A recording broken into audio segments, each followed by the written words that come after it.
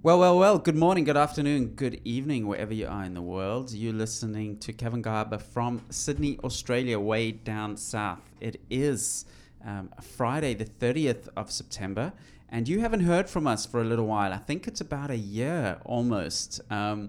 Time flies when you're trying to build a startup. You're listening to episode 64 of the podcast, and guess what? We are back, ready, raring to go. We have a new website. Check out itsamonkey.com. You're listening to the itsamonkey.com podcast, where we talk about everything relating to the tech economy. We interview thought leaders, and we back into it. We're going to come to you every second week, hopefully with the view to coming to you every week at some stage.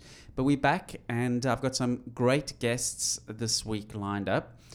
Firstly, my co-host this week is the design lead at Manage Flitter, Kate Frappel. Kate, it's great to have you in our quote-unquote studio.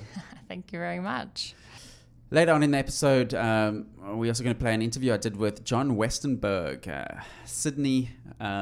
Sydney-based writer. He is founder of Creatomic and chief marketing officer at Speedlancer. And John writes prolifically on Medium, and he's a fantastic writer, fantastic thinker about startups, entrepreneurialism, and we had a chat about all sorts of different topics, and that's coming up later on in the show. As usual, the structure is we talk a little bit about news and the latest products, and then we get into the interview and have a little bit of a discussion around what went on in the interview.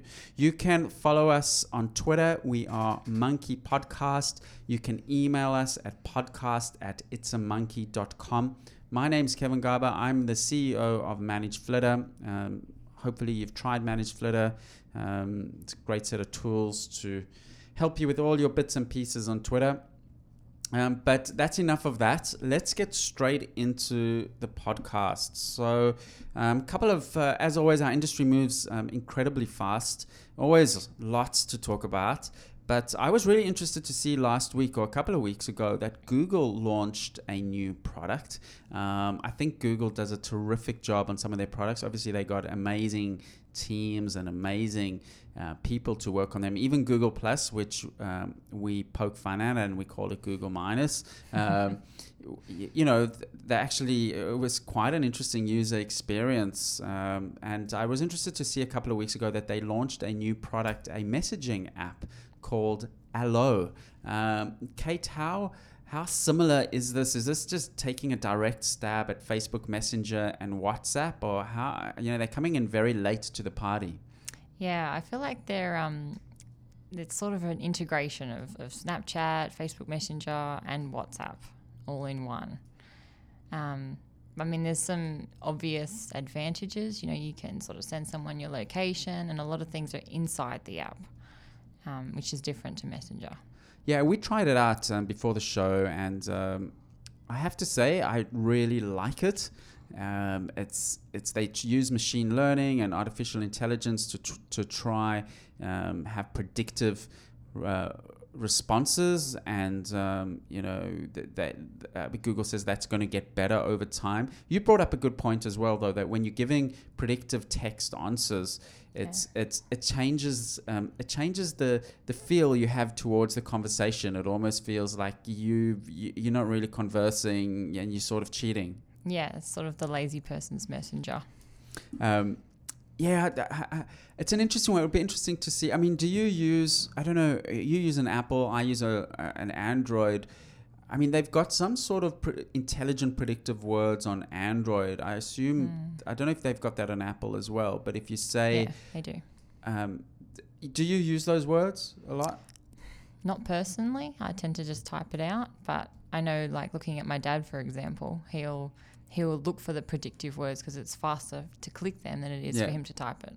Yeah. So, that's an interesting market as well. I think of this generation that, I think they don't enjoy using technology. I think for them to have a messaging app that just sort of suggests a sentence for them. Yes. I think they're using some kind of technology that remembers your style of writing. So I think I read an article that said if you're a ha-ha person or a lol person, it'll recommend based on what you've used previously. Yeah, I think there's definitely, for the less technically comfortable people, I can certainly see the benefits of that. I like the integration with some of the Google, other aspects like Google Maps and search. I like the fact that you can adjust the text very easily, so you can get some. One of the challenges with the written word is that it's hard to get sentiment and tone across, right? Yes. And people read things incorrectly, and it's the fact that you can adjust the size of the font in the message. It's really simple but really clever, right? Yeah, and it has a really fitting name. I think it's Whisper Shout. So you can, if you make it bigger, you're shouting. If you make it smaller, you're whispering. Yeah, so that was a good feature. They did come under some criticism because they aren't encrypted. Like WhatsApp now is encrypted, the messaging's encrypted as standard. They came under some other criticism that they store your messages on their servers, but they've got an incognito mode, right, which is encrypted. Yes. And doesn't store the messages apparently. Now, I'm not quite sure why they wouldn't make that just the standard flavor. I'm not quite sure why. Don't know. I mean, for me, that side of things is more Snapchat's field. That you can put a timer on how long that message stays around. But in the incognito mode, the message still stays, right? No, you can. You set a timer and you can erase it after an hour. Yeah. Oh, that's cool. So that's why I feel like they're going into Snapchat territory as well. And on Android devices, apparently you can draw on the image, same as Snapchat. Go Android. No. Just no. I mean, Kate, we've been knee deep also in designing logos. We've got a new project on the go called Manage Social. We won't talk about that much at the moment, but if you want to check it out, go to the Twitter account Manage Social and the website Manage Social. We've been working on logos. What do you think of this Google Allo logo? It looks very similar to all of other Google's logos. They've definitely got a strong style guide that they're sticking to. I mean, just about everything I can think of has got that sort of line in the middle. It looks like it's folding in half, and they've done that again. Yeah, I'm not. It's okay. It's not. It's not super memorable to me, but it's okay. But I guess with the company of their size, with an ecosystem of their size, very tricky to break out and differentiate yourself. I like the color. Color. It's sort of like, it's almost mustard, but not. It's quite yellow. But it's like in a speech bubble, and you hate speech bubbles. I hate speech bubbles. I just hate speech bubbles as locals. You go to these enterprise conferences and you just see speech bubbles. But it's not a speech bubble as well, which I sort of, Anyway, that's Allo. It's out for Android. It's out for iOS. So give it a go. I quite like it. It'll be interesting to see if it actually takes off. It has it's got quite a nice feel to it. Does it integrate with things like Giphy? Not sure, but they've got the stickers like Messenger does. You can send like animated stickers, and they've got them all in different packs. But I think the advantage as well is you can actually talk to the Google Assistant and bring the Google Assistant into your group conversations. But what can you get assistance with? Anything. So like she basically recommends like weather. So when's the next train into the city? Yep. Okay. You'd say that in your conversation. So I'll get the next train. When's the next train? And it'll recommend. So the whole bot, the bot world coming to life, I guess. Yeah, you just have to tag the assistant in your conversation, and she can step in and recommend. Same with the weather, if it's sunny tomorrow, if you tag Google in it, it'll tell you whether it's sunny tomorrow. Fantastic. I'm liking it. I'm really liking it. I have to say I'm going to try get some of my friends onto it, and I use everything probably as similar to you. I use WhatsApp, Facebook Messenger, texts, Kik. No, I haven't used Kik. I've got a few friends that for whatever reason like to use Kik, and I don't use Snapchat though. No. I do. I don't really have anyone. I got an odd friend on Snapchat. It's sort of, for me, it usually starts out, someone sends you a sort of a generic photo with a caption, and then if you reply, then they'll use the chat functionality. Right. Yeah. Twitter DMs, they're starting to build that out. Finally, they're starting to build out Twitter DMs where they're adding some features, and there's read receipts now, and or as Twitter disciples who have long wanted Twitter DMs to just come to life. Yeah. So maybe they'll build that out. Rumors that Disney's going to buy Twitter, which will be interesting. Yeah, rumors are just rumors. That's a chat for another day. Apple, there's always exciting things happening with Apple. iPhone 7 finally released. What's the latest and greatest? What's exciting and new about iPhone 7? Sell me. Waterproof. You know what? That is very relevant because I dropped my phone in the bath a couple of weeks ago. Oh, no. Managed to dry it out, right? Yeah. It's working fine now. Okay. My Android, my HTC. I love HTCs. I did buy another one, though, because I'm paranoid and I've yet to migrate to it, but I'm going to assume this one's going to die soon rather than later. So maybe. Waterproof is awesome. Waterproof, but only to a meter. That's all you need, though. Only for 30 minutes. That's all you need. Yeah, it just saves from accidents. Yeah. Mostly. Yeah. But there's lots of, I've seen lots of memes going around that they're going to send all the rice companies out of business. I read the story about some chap in upstate New York that he went swimming with his iPhone and fell out his pockets, and some chap in the afternoon, he was in the morning, in the afternoon, found the phone and it was still at the bottom, right? And he shipped it out, he dried it in rice, and this phone kicked on for another month and then died. Yeah. Quite impressive, that. Yeah. You can find it and give it back. It's not broken. So waterproof, what else do we have going on for? A new styling to the outside. So there's the normal space grey, and then there's also gloss black now. Okay, but the form factor, it's the same size? Yep, same size. Same. I think they've got another camera now.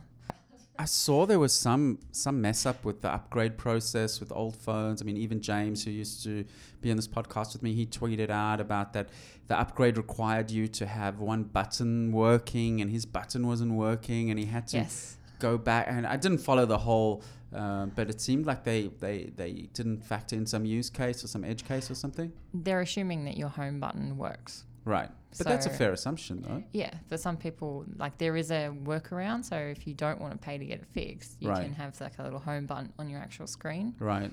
And so those people would have got stuck because they've taken... You can't swipe to open the phone anymore. Right. You actually have... If you swipe, you get notifications. Right. But if you press the button and use your fingerprint, then you get in.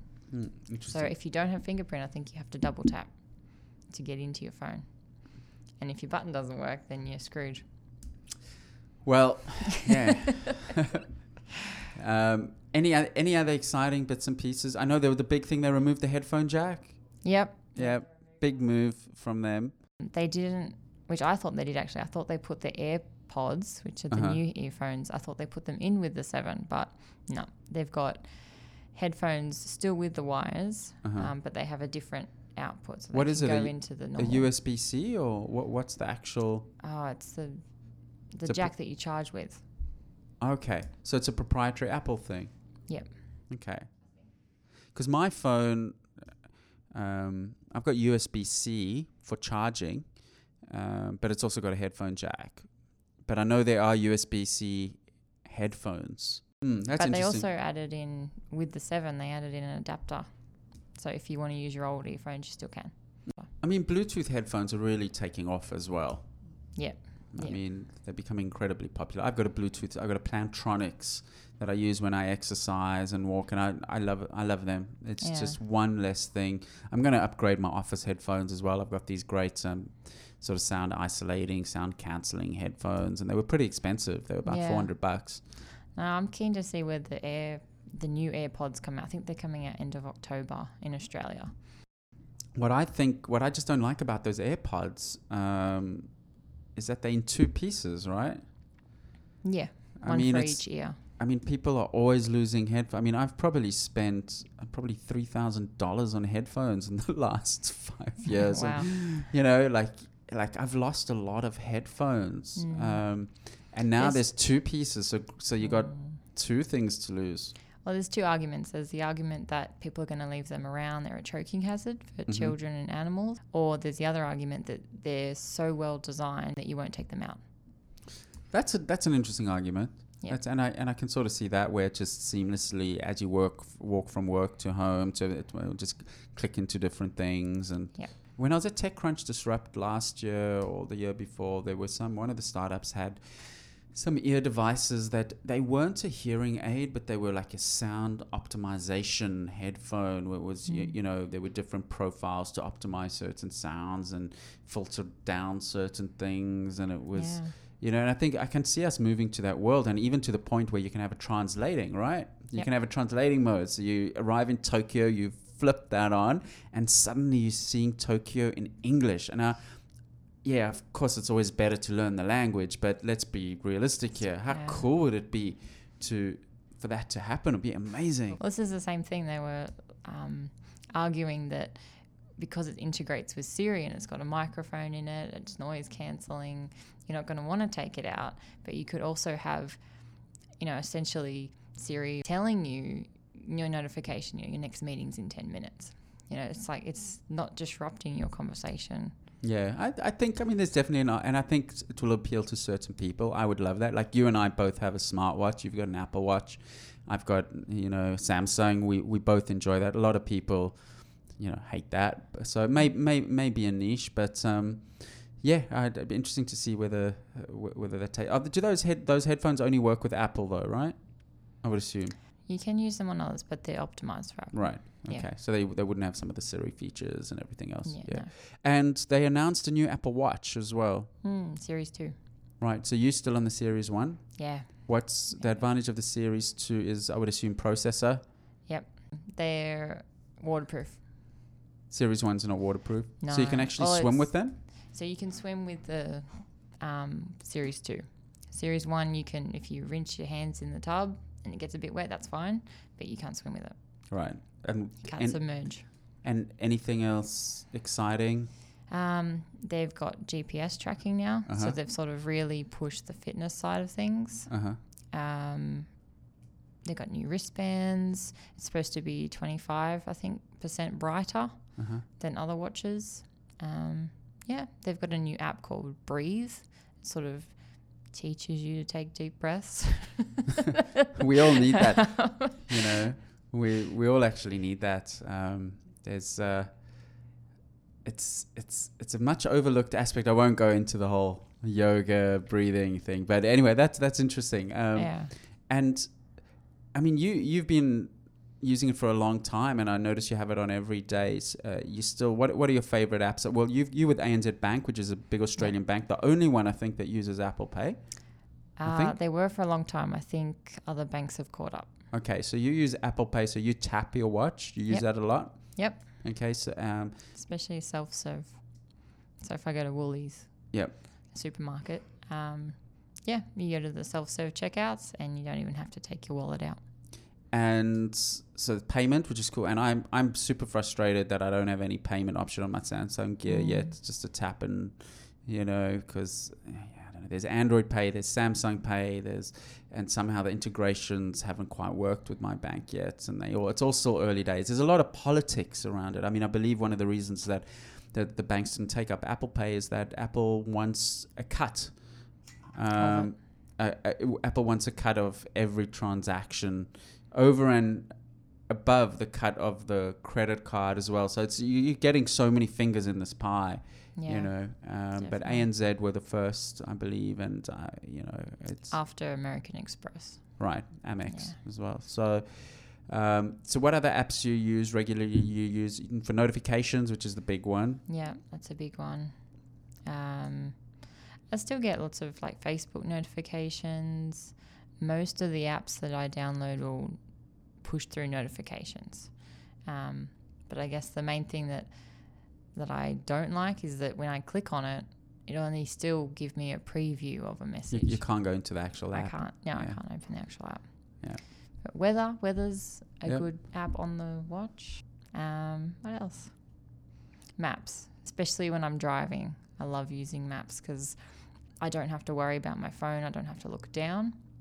I've always just constantly got these little notifications on my wrist of when to turn. Yeah, I've tried Maps with my Samsung, and it needs a third party. I think one of the problems, and this is where Apple's doing well, the ecosystem, the app ecosystem for the watch is probably much better than the one for the Samsung Gear, where people just don't seem to be building that many apps. And the third party app that I used for Maps, it just doesn't update quick enough. So it's it's only half useful. It's the type of thing that just really needs to be right if you are going to use it.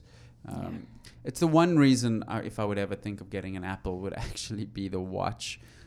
Because I think they've done a fantastic job with it. I think it's going to continue to become more popular.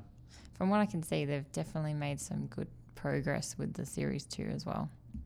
They've even integrated which I found interesting, a swimming app. So they're counting your strokes and you can program how many laps you've done. They've also done for people in wheelchairs as well. Like they can track their exercise. They track basically any type of exercise. They're not just tracking steps now.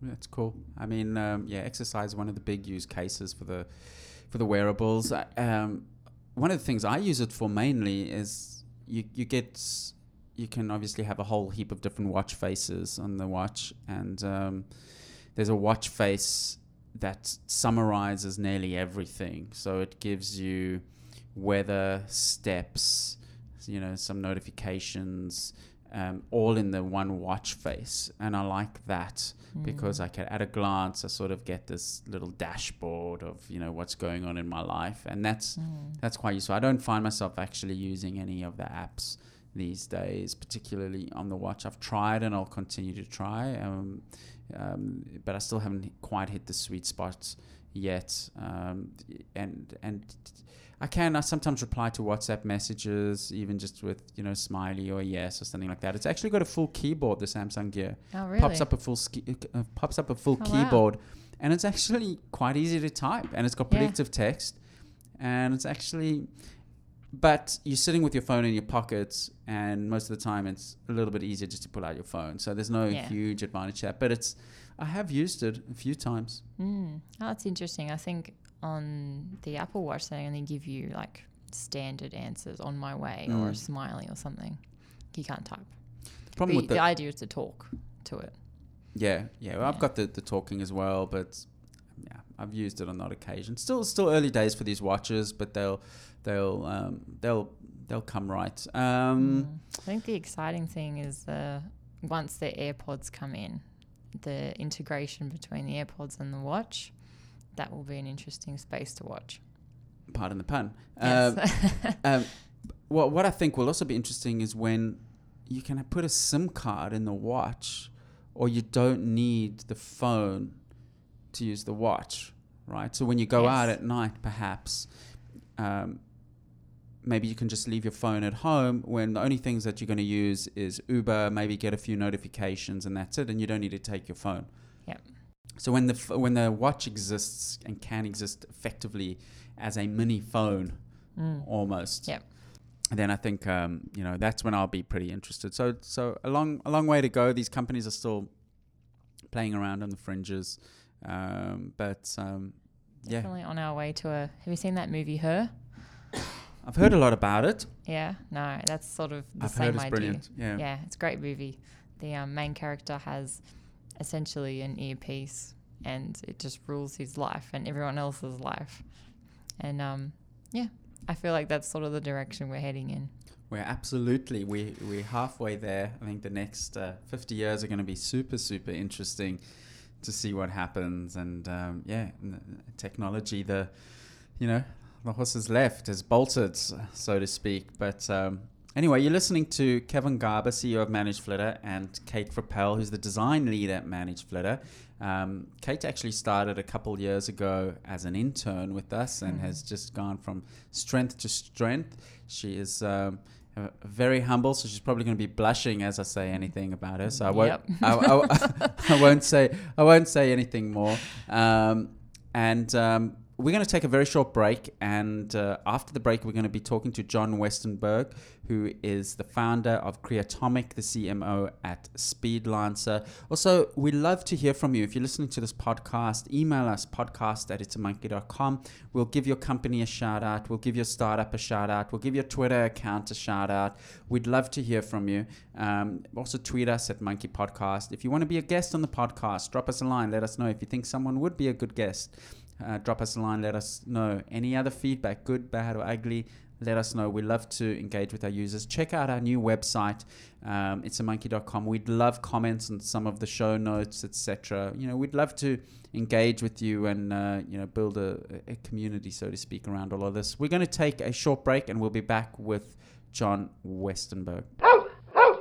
The It's a Monkey podcast is brought to you by CheckDog. Use CheckDog to easily review and monitor your website for spelling errors, broken links, and broken images, all with the push of one button. CheckDog can also automatically monitor your website and notify you of newly introduced spelling errors. Go to checkdog.com/podcast to receive 50% off your first month subscription. CheckDog.com, helping the world's leading websites keep their content error-free. You're back with the It's a Monkey podcast, where we talk about everything relating to the tech economy. We talk with tech thought leaders and people deep in the industry. And I'm happy to say we have someone in studio, which we don't usually get. It's usually the Skype interviews with people across the world somewhere. Right across from me is the. Are you internet famous yet, John? I don't know if I'm internet famous. I'm kind of famous in my own backyard, in my head, and that kind of thing. I think there are people in Silicon Valley who might know me or hate me or not care. But when people have an opinion on you, you've sort of succeeded, right? I kind of think so. Yeah. I mean, it's like Nicolas Cage. A lot of people hate him, but at least he's Nicolas Cage. Exactly. Well, I'm happy to have John Westenberg with us in the Manage Flitter podcast studio. He's the founder of Creatomic and the CMO at Speedlancer. And I discovered some of his articles a few months ago, and I was very excited to see that a writer of the quality of John was right in my backyard, so to speak, right in Sydney town, and we've stayed in touch, and I managed to twist his proverbial arm and invite him into the podcast. So welcome, John. Thank you. So I first discovered you by your article,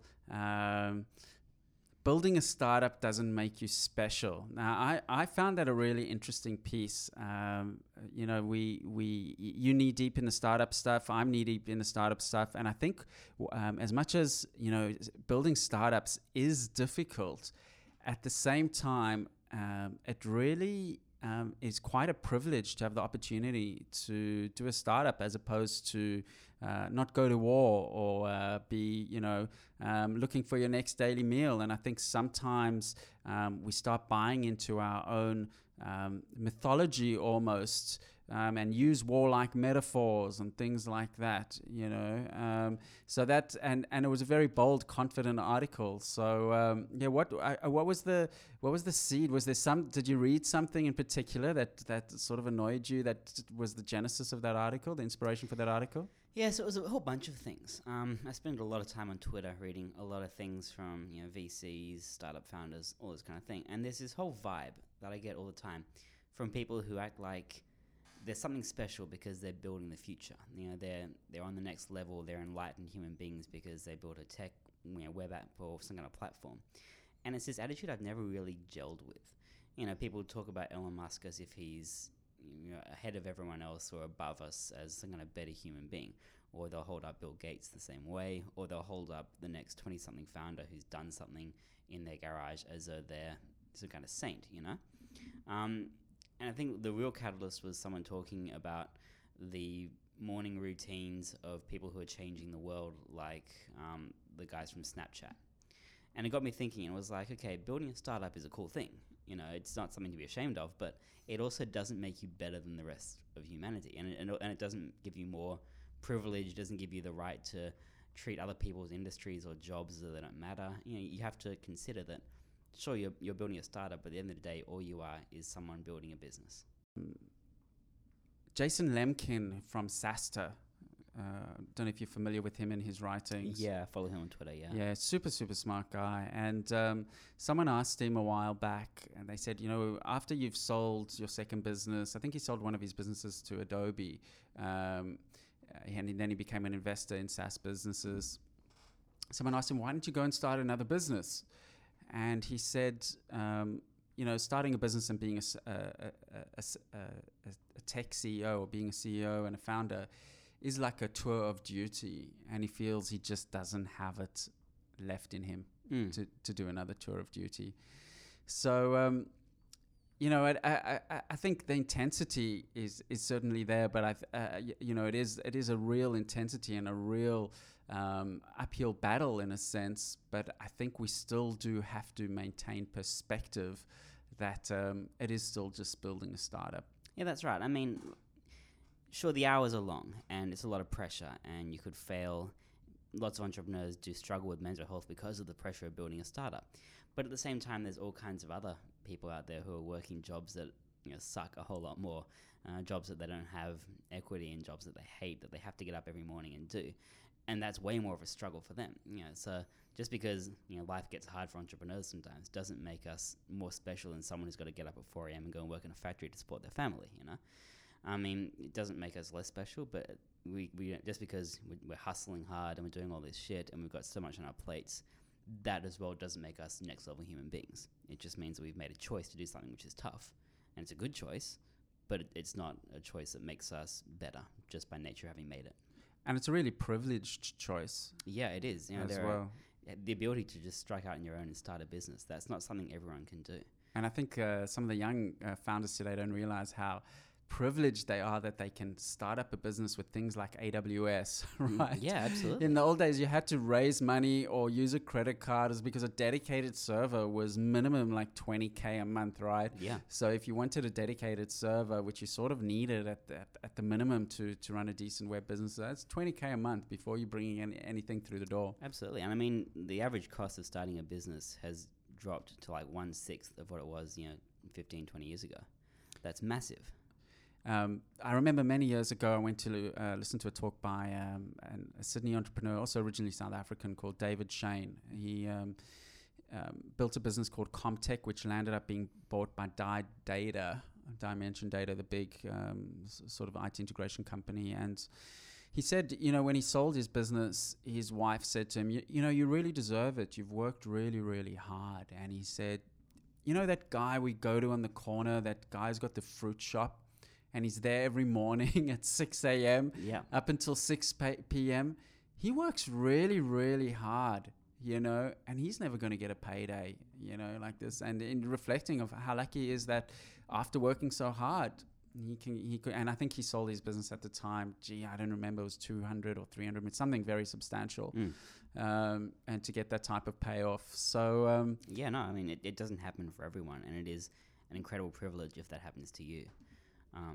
But starting any business with that kind of growth is just something that you're lucky if you can get to do.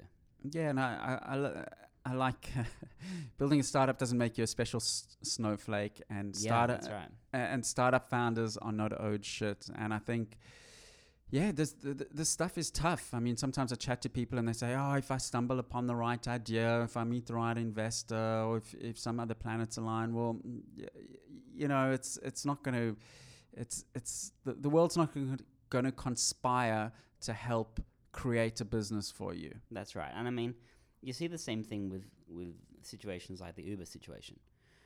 So people think that, hey, the government should not be having laws that protect taxis, or the government should not be stopping companies from doing whatever they want without regard to what the law is.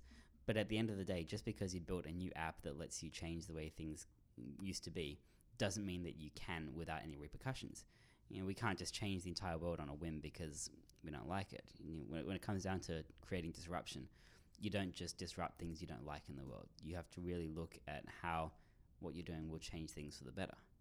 And I think that, while I love Uber, don't get me wrong, I do love Uber. I can't stand taking taxis, but the world doesn't have to change itself to fit with your vision.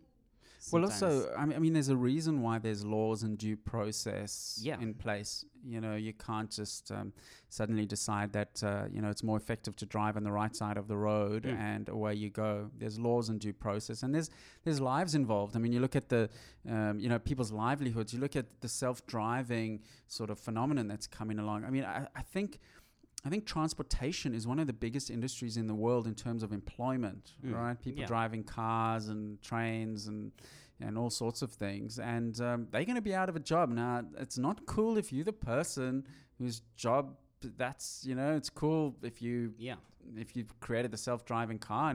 But a lot of people, that's their livelihood. That's their bread and butter. Yeah, and I wouldn't say to the people who are building self-driving cars, okay, you shouldn't do that because you'll put people out of a job. I don't believe that. Technology has to move forward.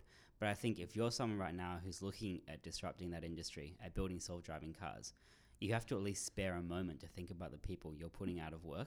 Have a sensitivity to it. Yeah, exactly, yeah. Not act like everyone is stupid for not agreeing with your vision. You have to understand where other people are coming from and realize that just because this might be a good thing in the long run, it's going to suck for a few people. And if you don't listen to them and acknowledge those feelings and acknowledge the people you're kind of putting out of work or giving disadvantage to, you have to acknowledge that. And I have to say, I think it's quite an Australian trait in a way. I think, the humility and the sensitivity to that, maintaining that egalitarianism. I think that America is, and I absolutely love America, but for different reasons, I love Australia.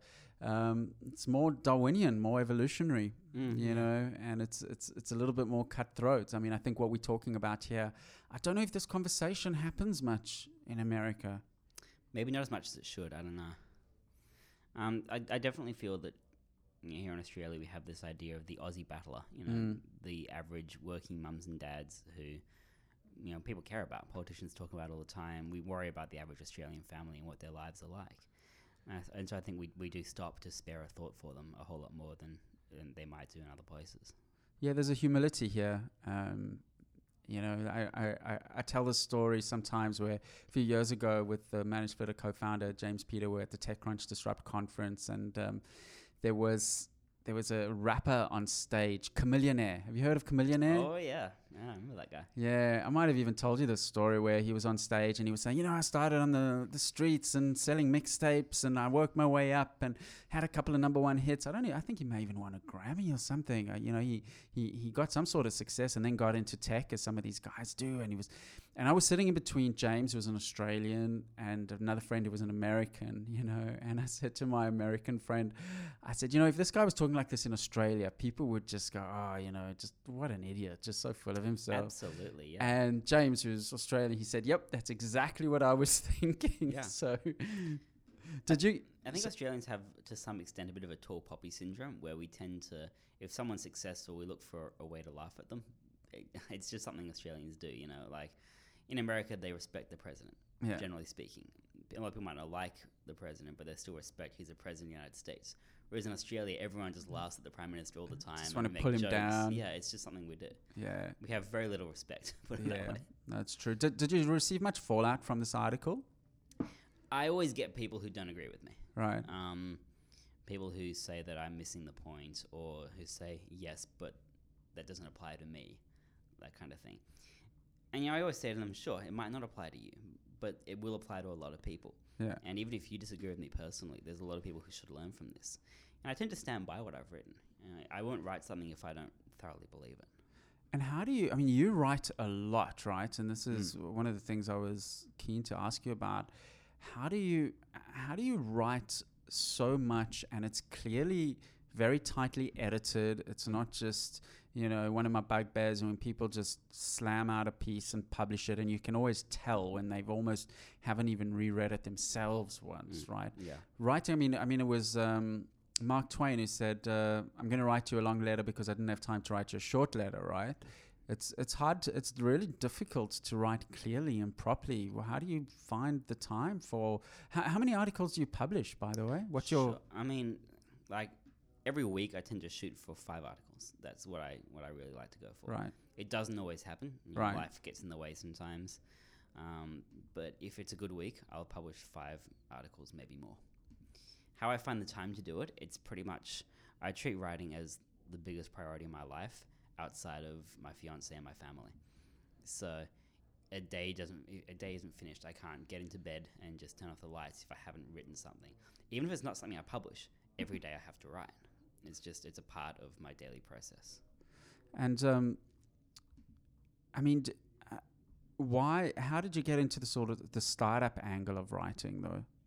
And another question as well is you write with about startups. You write with a sophistication about it that's not very common in Australia as well. That's, as I mentioned, I was very surprised that you were Australian because you write with a very interesting big picture perspective that's not that easy to find in Australia.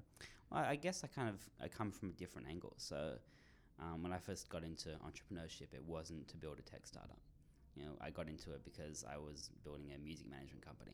So I had a real small business approach to it, which then kind of expanded to look at other companies, other forms of entrepreneurship.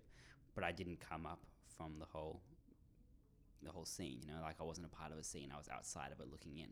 And it has evolved a little bit in Sydney into a scene, right? Oh, absolutely. I mean, I think there's a startup scene pretty much anywhere people care about startups. And it's like a music scene. I used to play punk rock, used to manage punk rock bands and everything like that. And there was a definite scene in which there were some bands who were cool and some bands who weren't, and you'd laugh at these people over there because they didn't fit in quite right, and these people were the cool kids because they had the newest Vans, were on their feet and all this kind of stuff. And it was this scene that was all based on these unwritten rules of what was cool and what was not. And I kind of see that a lot with startups as well. It's the same scene mentality. It's a pack. It's this clique. But it has. I mean, the Sydney scene, has improved in the good sense of the word as well. I think Airtree Ventures yesterday or this week announced a massive big new fund. I think it's about 250 million Australian dollars, which is big for Australia. Yeah. Really, if startups only need about $1 million for a seed round, that's almost 250 companies. Yeah, that's awesome. I mean, I love Australian startups. Like, I don't want to get on the wrong foot here. I really believe in a lot of what these people are doing. Particularly Blue Chili, particularly Airtree. The stuff they're working on is great. We need a few more big exits, though. Yeah, that's right. Yeah, we'll get there. But we also need people to keep doing the work that people like Blue Chili and Atlassian and so on are doing, where they're really investing in the community and they're putting money into events, into programs, into education, and they're trying to really build up better startup founders, better startup teams, better developers, and so on. I love that investment, and I think if that continues, we're going to have a great scene. We will. I think in typical Australian style, I think it's sort of a little bit slowly but surely. Yeah. Just like the way Atlassian Campaign Monitor sort of grew up, and ourselves, Managed Flitter, grew up out of the bootstrapped, just chipping away, just every day, just making a little bit of progress. I sort of quite like it that we look out. I don't know if you realize we look out onto Atlassian. Yeah, which is sort of, it's quite, when we were looking for news in space, and I noticed that, I thought, that's sort of cool. They're the poster child of the tech industry, and you sometimes see Mike wandering around. I actually see him more often at my local organic organic food store. That's pretty cool. Yeah, with his family, and I agree. It is different. It's easy to look at the negatives. Like if you meet a few people at meetups that you don't get along well with, or if you meet some rude people, or if they are getting really sceney, then it's easy to form a quick opinion or to feel kind of irritated with the scene. But then you look at the people doing great things, and you can't help but feel a little bit of hope and some encouragement and motivation. I think somehow humans are tuned into negativity or critique a little bit more naturally. But I think, if I were to look at Australia and sort of the tech world, two small bugbears I have after spending a bit of time in the States. One is some of these incubators and accelerators, they've got mentors to the entrepreneurs that have never been entrepreneurs. Yeah. And that's, I'm like, I don't know, maybe there is some argument for it. Maybe you can be a swimming coach by never having been a top swimmer yourself. I don't know, but I find that a little bit strange always when they have a corporate chap mentoring that, and then I see that a bit. The other slight bugbear I have is sometimes, you know, in the US, in SF in New York, there's a real feeling of collaboration and support in contacts, in advice, generosity.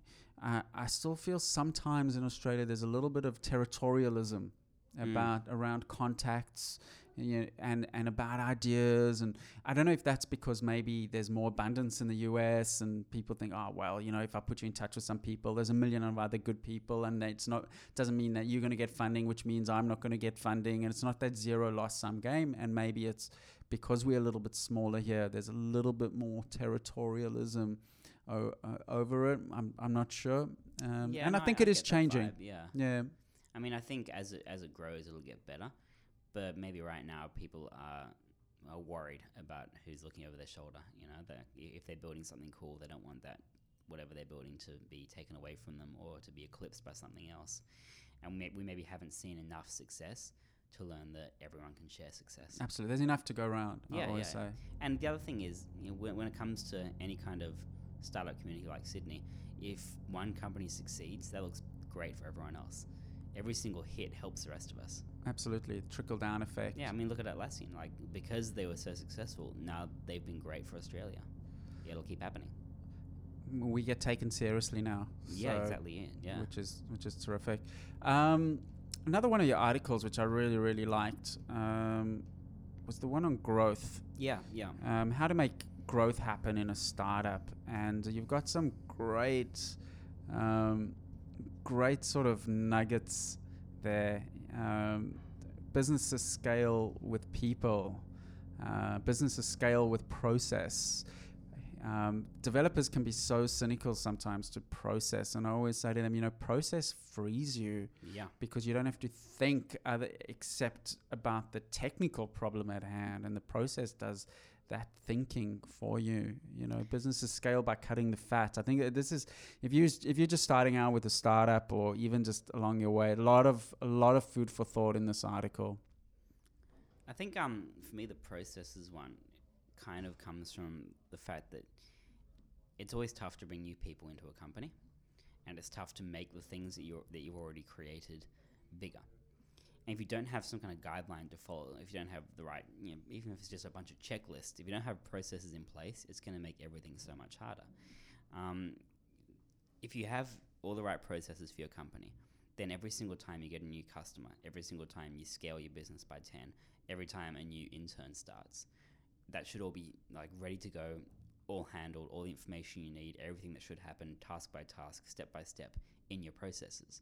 You can just run those processes and watch your business function. And that's kind of why they're so important. And I've worked in heaps of companies where they had absolutely zero processes, you know, and it was a disaster. People would, you know, like something would go wrong and they'd be like, well, what the fuck happens now? Because we have no document to go through this. You know, how do we get this new person on board? How do we deal with this crisis? What happens? I think the art is, and this is the art of the startup, is it's like architecting a system. You know, I always say if you over-engineer it or you under-engineer it, you've got it wrong. You know, and I think process is a little bit the same. And, you know, we're a small business of only about, 12, 15 people.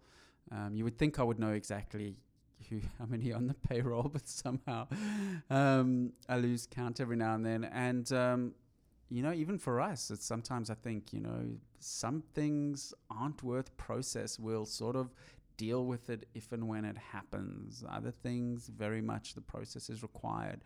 And I think the art is very much knowing where that sweet spot is. I think we've all dealt with companies where process just, you want to get something simple done and they have to go through the process and makes absolutely no sense. Yep. And for me, I guess a process is not something that you have to do. A process is there so that when you don't know what to do, you've got an answer. And I think I like your point here as well, that make sure that if you're committed to scale, you're also committed to empowering your people to do what must be done, and you're ready to trust them. And I just... I think so much, and it's such a cliche. Everyone says, it's your people, it's your people, it's your team, it's your people. But I mean, that's essentially what you're saying there, is like empowering your people, and you're ready to trust them. And that all comes down to hiring right. And boy, is that easier said than done. Yeah, I mean, like, you never know if someone can or can't do something until you just give it to them and watch what they do. It's like if you've got a kid. I worked in childcare for a few years, and when we were teaching the kids how to ride bikes, you didn't know if a kid could or couldn't ride the bike if they still had the training wheels on. Sooner or later, you had to take those training wheels off, let them ride their bike, and if they fell over and hurt themselves, they'd still get better at riding the bike. Yeah, but if you never let them, then you never know. It's just like that. And the interesting thing is as well, Google used to firstly only hire people that had, I think, master's degrees or higher. Yeah. They used to put them through this crazy interview process, right? With like, how many manholes are there in Australia, and, what would the cost of, like, all these crazy sort of academic style questions, meet a zillion people. They then did research. Firstly, they pulled that master's criteria, right? They found not a very strong correlation necessarily with formal education. But then also what they found, interestingly, is you reach a point in the interview process where you actually can't get more data. They'll maybe meet with 2 or 3 members of the team, do a technical test. Beyond that, they can meet more people, they can do more tests. You're actually not going to get any more visibility into the person. It's you either make a choice to hire them or not hire them.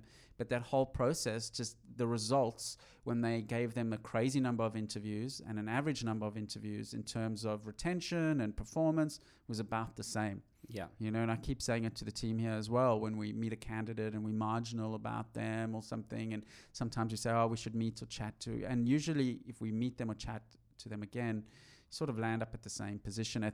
Leading to your point, there's always going to be risk in hiring someone. You can't eliminate that. And there's the positive surprises where people go, wow, I never expect that type of delivery, and the negative ones where I was expecting quite a bit more there. Now, for me, the biggest thing when you hire anyone is watching for when they fuck up, because you want your hires to fuck up sooner or later. And the reason is that's when you get a real understanding of a person's caliber, is when they do something wrong. Because a really good hire is someone who's worth keeping on the team. If something goes wrong and it's their fault, they'll go to you and say, hey, I did something wrong and I think we should fix it by doing this, but I really want to hear how you think we should fix it. But a bad hire will go to you and say, this went wrong, but it wasn't my fault because of X, Y, and Z, and it was probably your fault and it was someone else's fault and all these things. And you only really understand how good a person is when they're in that situation. Yeah, I mean, I think that's a very good point. And taking responsibility. Yeah. And it is, in the tech industry, it's very easy to blame. You can say, well, the previous developer didn't use best practices. I've heard that so many times. Or, man. And it's like, well, this is the real world, It's like, Luca, who's one of our developers, I mean, when he's fixed a few tricky things, and I said to him, Luca, thanks so much, you've pulled off some good stuff. And he looks at me and he says, Kevin, we had no choice. Just had to fix it. Yeah. And I just love that, because it's true. You got to get shit done, right? Yeah. And you got to get shit done. If you don't want to get shit done, or you want to hide behind excuses, I don't know. Startups are definitely not your bag. You know. In terms of screwing things up, I read an interesting article on Quora, which, by the way, is my favorite site. You should write answers on Quora. I should. I spend a lot of time reading. Yeah, you should. I read on there constantly. I find the craziest stuff, It's a great site, right? Yeah. Like, absolutely no theme to what I read. It's just I go into this weird black hole of information and disappear for hours. When I feel like, Quora is sort of almost like gives me the feeling when I first discovered the World Wide Web back in 93 or whenever it was. One of our family friends says we went to his house to try it out, and he said, I feel like I'm Christopher Columbus when I'm surfing the web. I'll never forget that. It was really great. But I read a great answer on Quora about something like, what was your biggest career stuff up in life, or something like that, and how you dealt with it. And a doctor, a pediatrician, a emergency room, a casualty pediatrician, wrote an answer, and he said a kid came in with some abdominal pain. He had a bicycle fall during the day, quite bad pain, checked out all the x-rays, everything. Kid was fine, sent him home, said, if you have any more pain, come straight back. Long story short, the kid came back in a couple of hours dead. All right. This doctor had missed some very hard to diagnose perforated intestine or something, that the perforation just causes a very quick galloping infection. And, this doctor said, obviously he was distraught by it and it's all terrible. But he said he teaches to his students now, and which was this, a point, your point in a way, if you do something long enough, you're going to screw it up sooner or later. And unfortunately, doctors deals with lives, and their mess ups are going to be lives. I always say to the team here, when we screw up something, at least we're not in the business of saving lives. That's right. I mean, that's what I've been thinking recently with the some of the Tesla autopilot problems, is that a couple of people have been hurt or lost their lives, and that's awful. But at the same time, like, it was going to happen sooner or later if we were going to have this kind of technology. And so I guess it's understanding that awful things don't necessarily mean that it's the end of the world. It just means something really bad happened, and we have to acknowledge that, and then we have to find a way to move past it. Yeah, and there's a gift in it. And I mean, even with him, he said, for this doctor, he ramped up this training to the pediatricians around this particular issue that's very hard to diagnose, and if you do something long enough, you're going to screw it up sooner or later, and I say to the team here, I say, I'm okay with you making mistakes. Because if you have an environment where people are very scared, I mean, Mark Zuckerberg's famous, move fast and break things, right? We are going to break things, but hopefully we architect it in a way that we fix them up and on we go with it. Yeah, but I guess it's also a matter of thinking about the things you're moving fast and breaking, and putting in the right safeguards depending on what that is, So, I mean, obviously Tesla take it very seriously, because if they break things, that could be people's lives. So they have safeguards in place, and they work hard to protect people's safety. And that's a tough position to be in. So if you're working on a product that doesn't have that kind of those kind of stakes, you're pretty privileged and lucky as well. If you're building a web app and it doesn't work for a bit, then that's going to be frustrating for your users, but they won't die, and that's something to be thankful for. It reminds me of the Louis C.K. skit where everything's amazing and no one's happy. Something, that skit where the guy was on the plane and the Wi-Fi is not working, and he goes, "This is bullshit, man. This is bullshit." And this guy was so angry, and Louis C.K. is like, "Really? You're in this little tube in the sky and accessing all the information in the world?"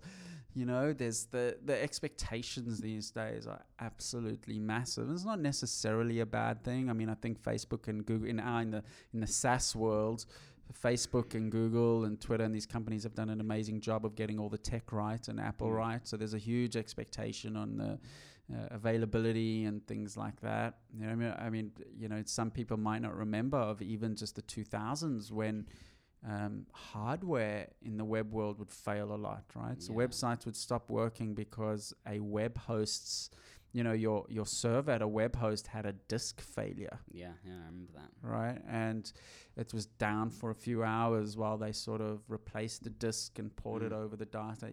These days, even the hardware issues don't happen. So people's expectations, which is a good thing, the industry's been, it's almost a success, has set this crazy expectation, but at the end of the day, this article a couple months back, and I can't remember who wrote it, but it was fantastic. It was about how tech isn't failing. We are pushing the tech that we have to the very limits of what it can do, and then we're complaining when it starts to stutter a bit. And the whole idea was, the reason your laptop gets slow or your phone crashes every now and then is not because we don't have the technology to make it work. It's that we are pushing that technology as far as it possibly can go, and sooner or later that's going to run into some problems. And because we're always pushing this stuff, we have these expectations that it's going to work on the bleeding edge, but the bleeding edge doesn't run like that. But what fascinates me, is that we went to the moon on such rudimentary tech, and my theory is we made it to the moon because of competition, right? Because if Russia didn't exist, we probably still wouldn't be on the moon. Yeah. You know, so the human layer and the psychology around all of this. Yeah. You know, and it's a little bit of a left field example, but about 10 years ago, or a bit over 10 years ago, I was in hospital for a couple of days for just nothing major. But anyway, my sister and my mother were really nice to me, that they knew that pizza was my favorite food, right? Oh, yum. My sister started first, and she started making me homemade pizza. And my brother-in-law said to me at the time, he whispered, "I bet you your mother's going to start making it too." Because she's like, and suddenly my mother's like, "I'm making homemade pizza for you too." You know, and I think amongst all this fancy tech and cloud servers and AWS and, you know, and AR and VR and, you know, buzzword here, buzzword there, you know, when you're running a business, at the end of the day, it's the human layer, you know, and we spoke about the hiring and all of that, but at the end of the day, there's people coming in here, and people have motivations and things like competition and things like, you know, I always, as a leader, I always remind myself every day that, you know, my team, they go home and they chat to their partners about their job, right? It's like they're not just a resource that's churning out. They go and they think about their job, and they, you know, when they're around a barbecue on the weekend, that's what they talk about. You know, the human layer is incredibly important. Yeah, I mean, like, I was reading something on Medium. I think it was over the weekend. It was a blog post called "Employees Don't Change the World, Founders Do," and it just kind of really annoyed me. I kept on thinking, almost all the changes that happened in the world were actually made by employees, not by founders. Founders created the spark and the catalyst, and they made things happen. They brought teams together, but the work that changed the world was done by employees. You know, like you mentioned space travel there. We went from, in 1914, pilots had the first ever aerial dogfight in aircraft because a German pilot and I think a French pilot flew past each other in biplanes and fired pistols at each other. And 50 years later, we went to the moon. And that happened because people worked their asses off. It wasn't just because a founder had an idea or a scientist had an idea. It was because teams of people worked late at night to make technology progress and to come up with ideas and do big things. And so I think when you kind of idolize founders and you ignore the contributions that employees make, it's very short-sighted. And I think smart founders not only realize that, but in a way, they are those employees as well. Yeah. You know, they don't get into this figurehead type role. Yeah. You know, and I think that's why there's a stat around founder-led businesses. I posted on the Sydney Startup Facebook group a while back that, you know, the returns in businesses that are founder-led are quite a bit higher on average, and it makes sense. Yeah. You know, because the founder, you know, is in the trenches there, but definitely the employees, and I think smart founders, they get that you know, it is an absolute team effort, and you know, it's I always perceive us as a we and an us. Yeah. And the success is always shared, and I'd like to think even that it's one step ahead for the employees. I think it's a very underrated career strategy is to attach yourself to a founder that gets it, you know, and you can benefit from a lot of the upside and actually shield yourself from quite a bit of the downside. Yeah, no, I agree with that. I think also founders who have that understanding of, you know, of their employees are founders who have been employees, you know, who've had a job, and they've had jobs they hated and they've had jobs they loved, and they know what the difference was, and that's why they're good at running a company, and that's why they're good at looking after people. I think it's very important to have gone through that yourself. And John, it's been a great chat. I think you and I could just keep on going, but it's always and I'm sort of intrigued that you started out in childcare, which is definitely and I've done a lot of weird stuff, man. Childcare was one of the best jobs I've ever had in my life. Yeah, what made it so? I love kids. I really do.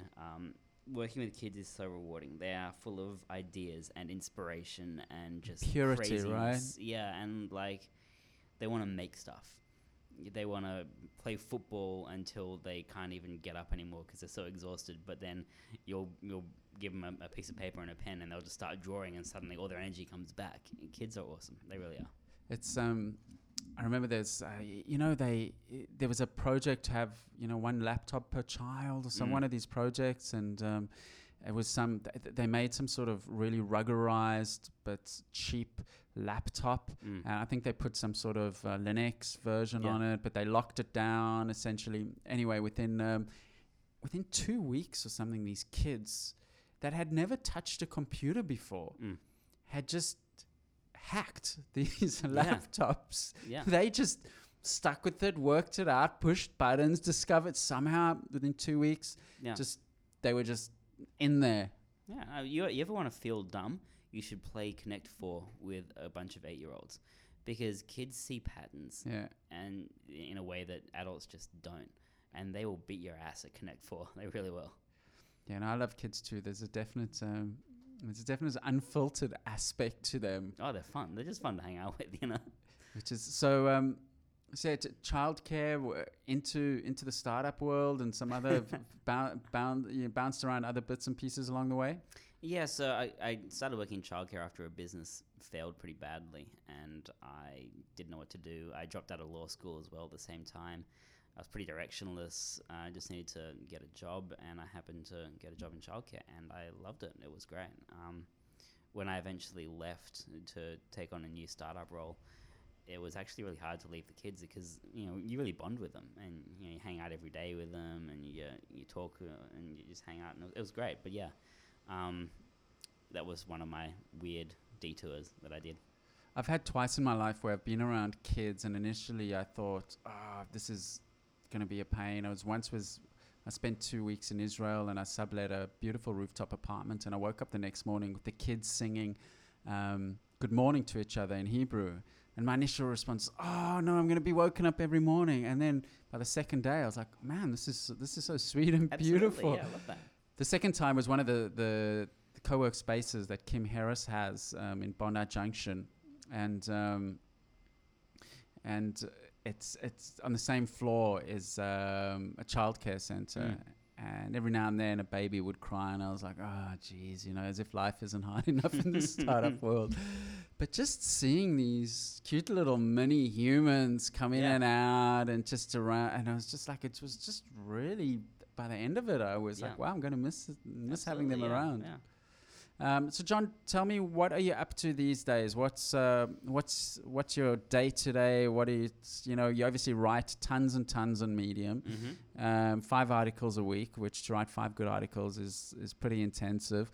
Besides that, founder at Creatomic, which is your sort of vehicle to do your own work. Yeah, that's right. So at Creatomic, it's a mixture of coaching people, so coaching them to grow their startups, to develop their marketing, to improve their productivity, but also building online courses, helping to educate people, and doing a lot of consulting for different companies. So that's kind of my passion thing. I do that because I love it. And you're also the CMO at Speedlancer. Tell us about Speedlancer. Yeah. So Speedlancer is an awesome freelance platform that it's been around for a few years now. We're a 500 Startups alumnus, which is pretty cool. We are a platform where you can go and buy freelance tasks that scale. So the idea is, if you want a blog post done, rather than going on like Odesk or something like that and pitching what you want and submitting a brief and interviewing people, all you do is you go on our site, you buy the task blog post, and then we'll assign it to a first-class writer, people who have written for Inc.com or Entrepreneur Magazine, and we'll get them to write the blog post for you. So it kind of streamlines that whole workflow. So you don't actually have to find the person. You guys do that. You just actually have to find. So it's different to Upwork, where you actually put the brief and you have to sort of find the person. That's right, yeah. And I mean, there's some awesome stuff we're doing there. For example, we have a Slack bot called Shido, which is shit done. We'll get shit done.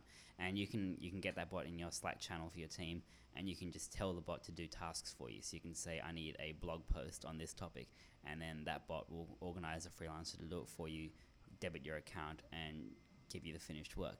And we use that in-house all the time. So if we're talking about doing a marketing campaign, and Adam, the CEO, says, hey, why don't we target these people? I can be like, great, Sheeta, get me a list of all these companies that match these ideas, and then it'll just get me this list, and I can go and do awesome stuff. It's great. I love Slack. Yeah, Slack is amazing. And if you are listening and you're hearing the vacuum cleaner, that's that's our very professional studio, and it's actually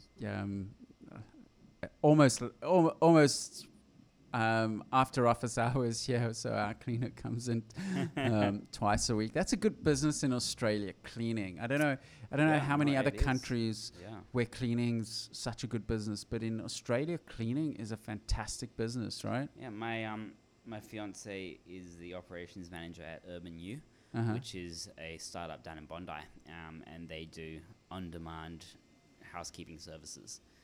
So they have this. It's pretty much like Uber for housekeeping. I think, in Australia, it's sort of as a cleaner, you almost get the same per hour as a sort of, I don't know, junior mid-grad, you know?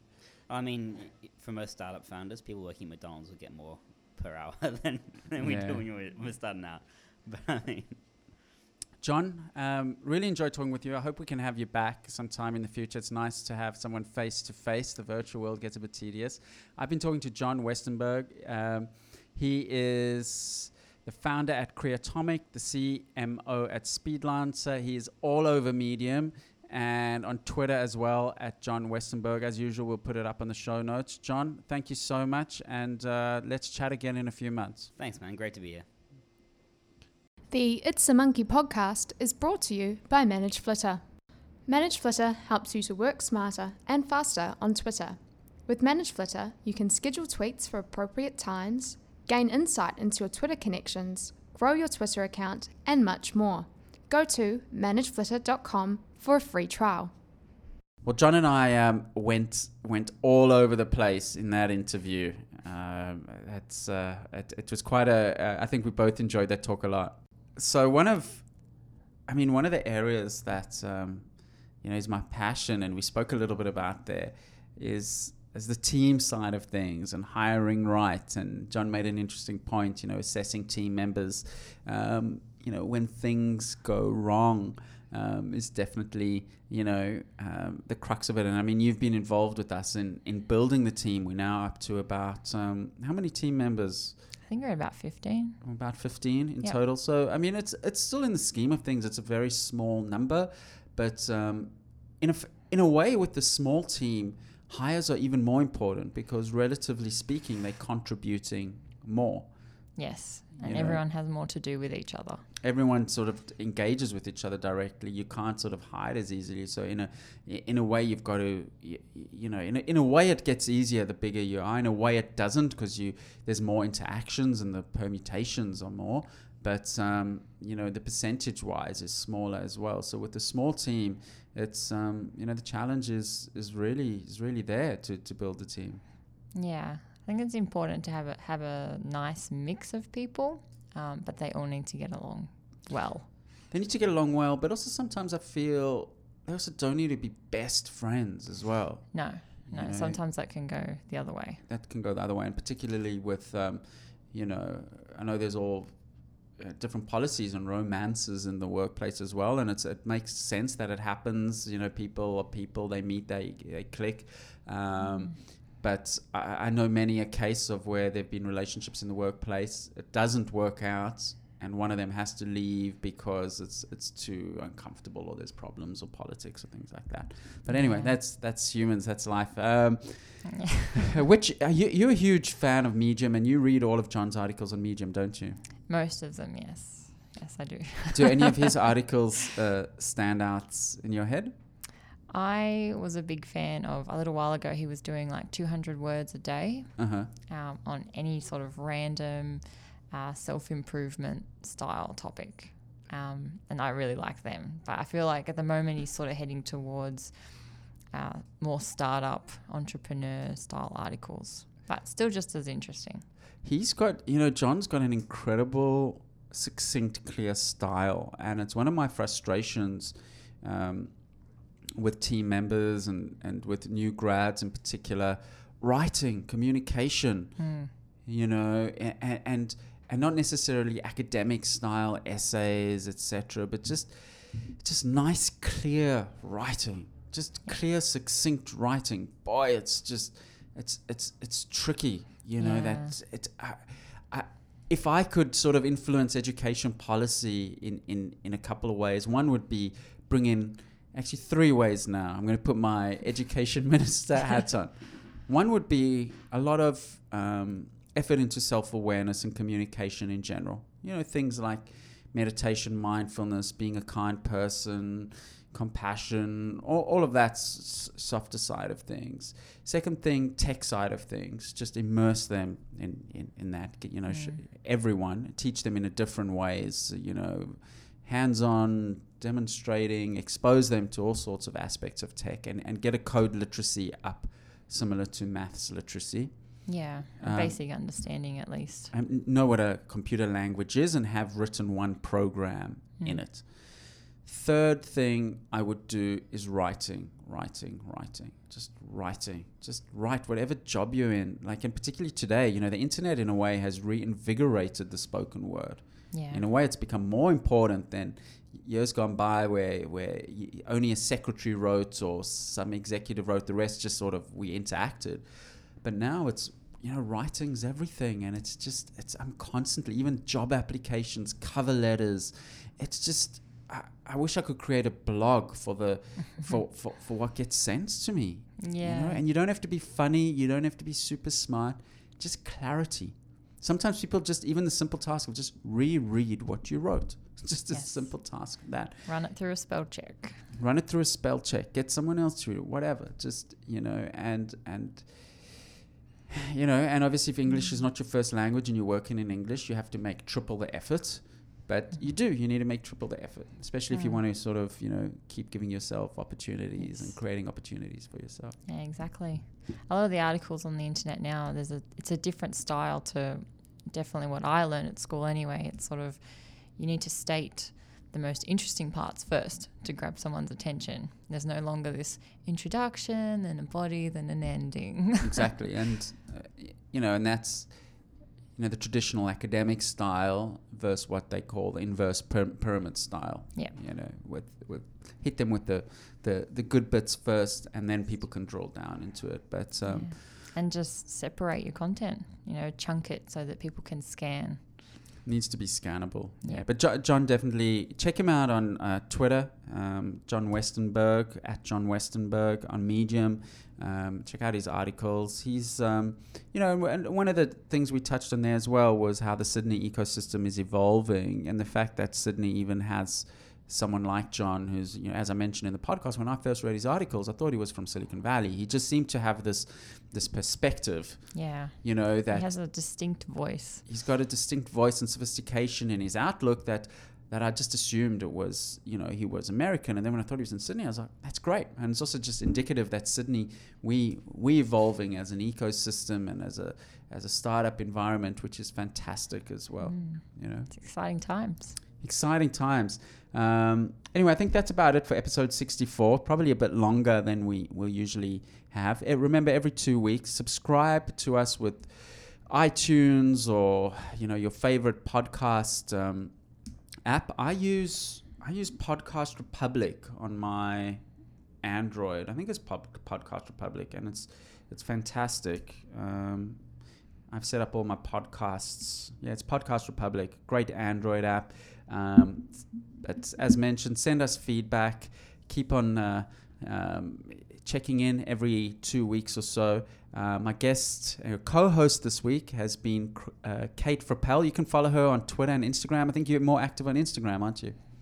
Generally, yes. So Kate, bit of both. Kate Frappell with 2 P's and 2 L's. I have trained myself. Yes, Frappell, not Frapple.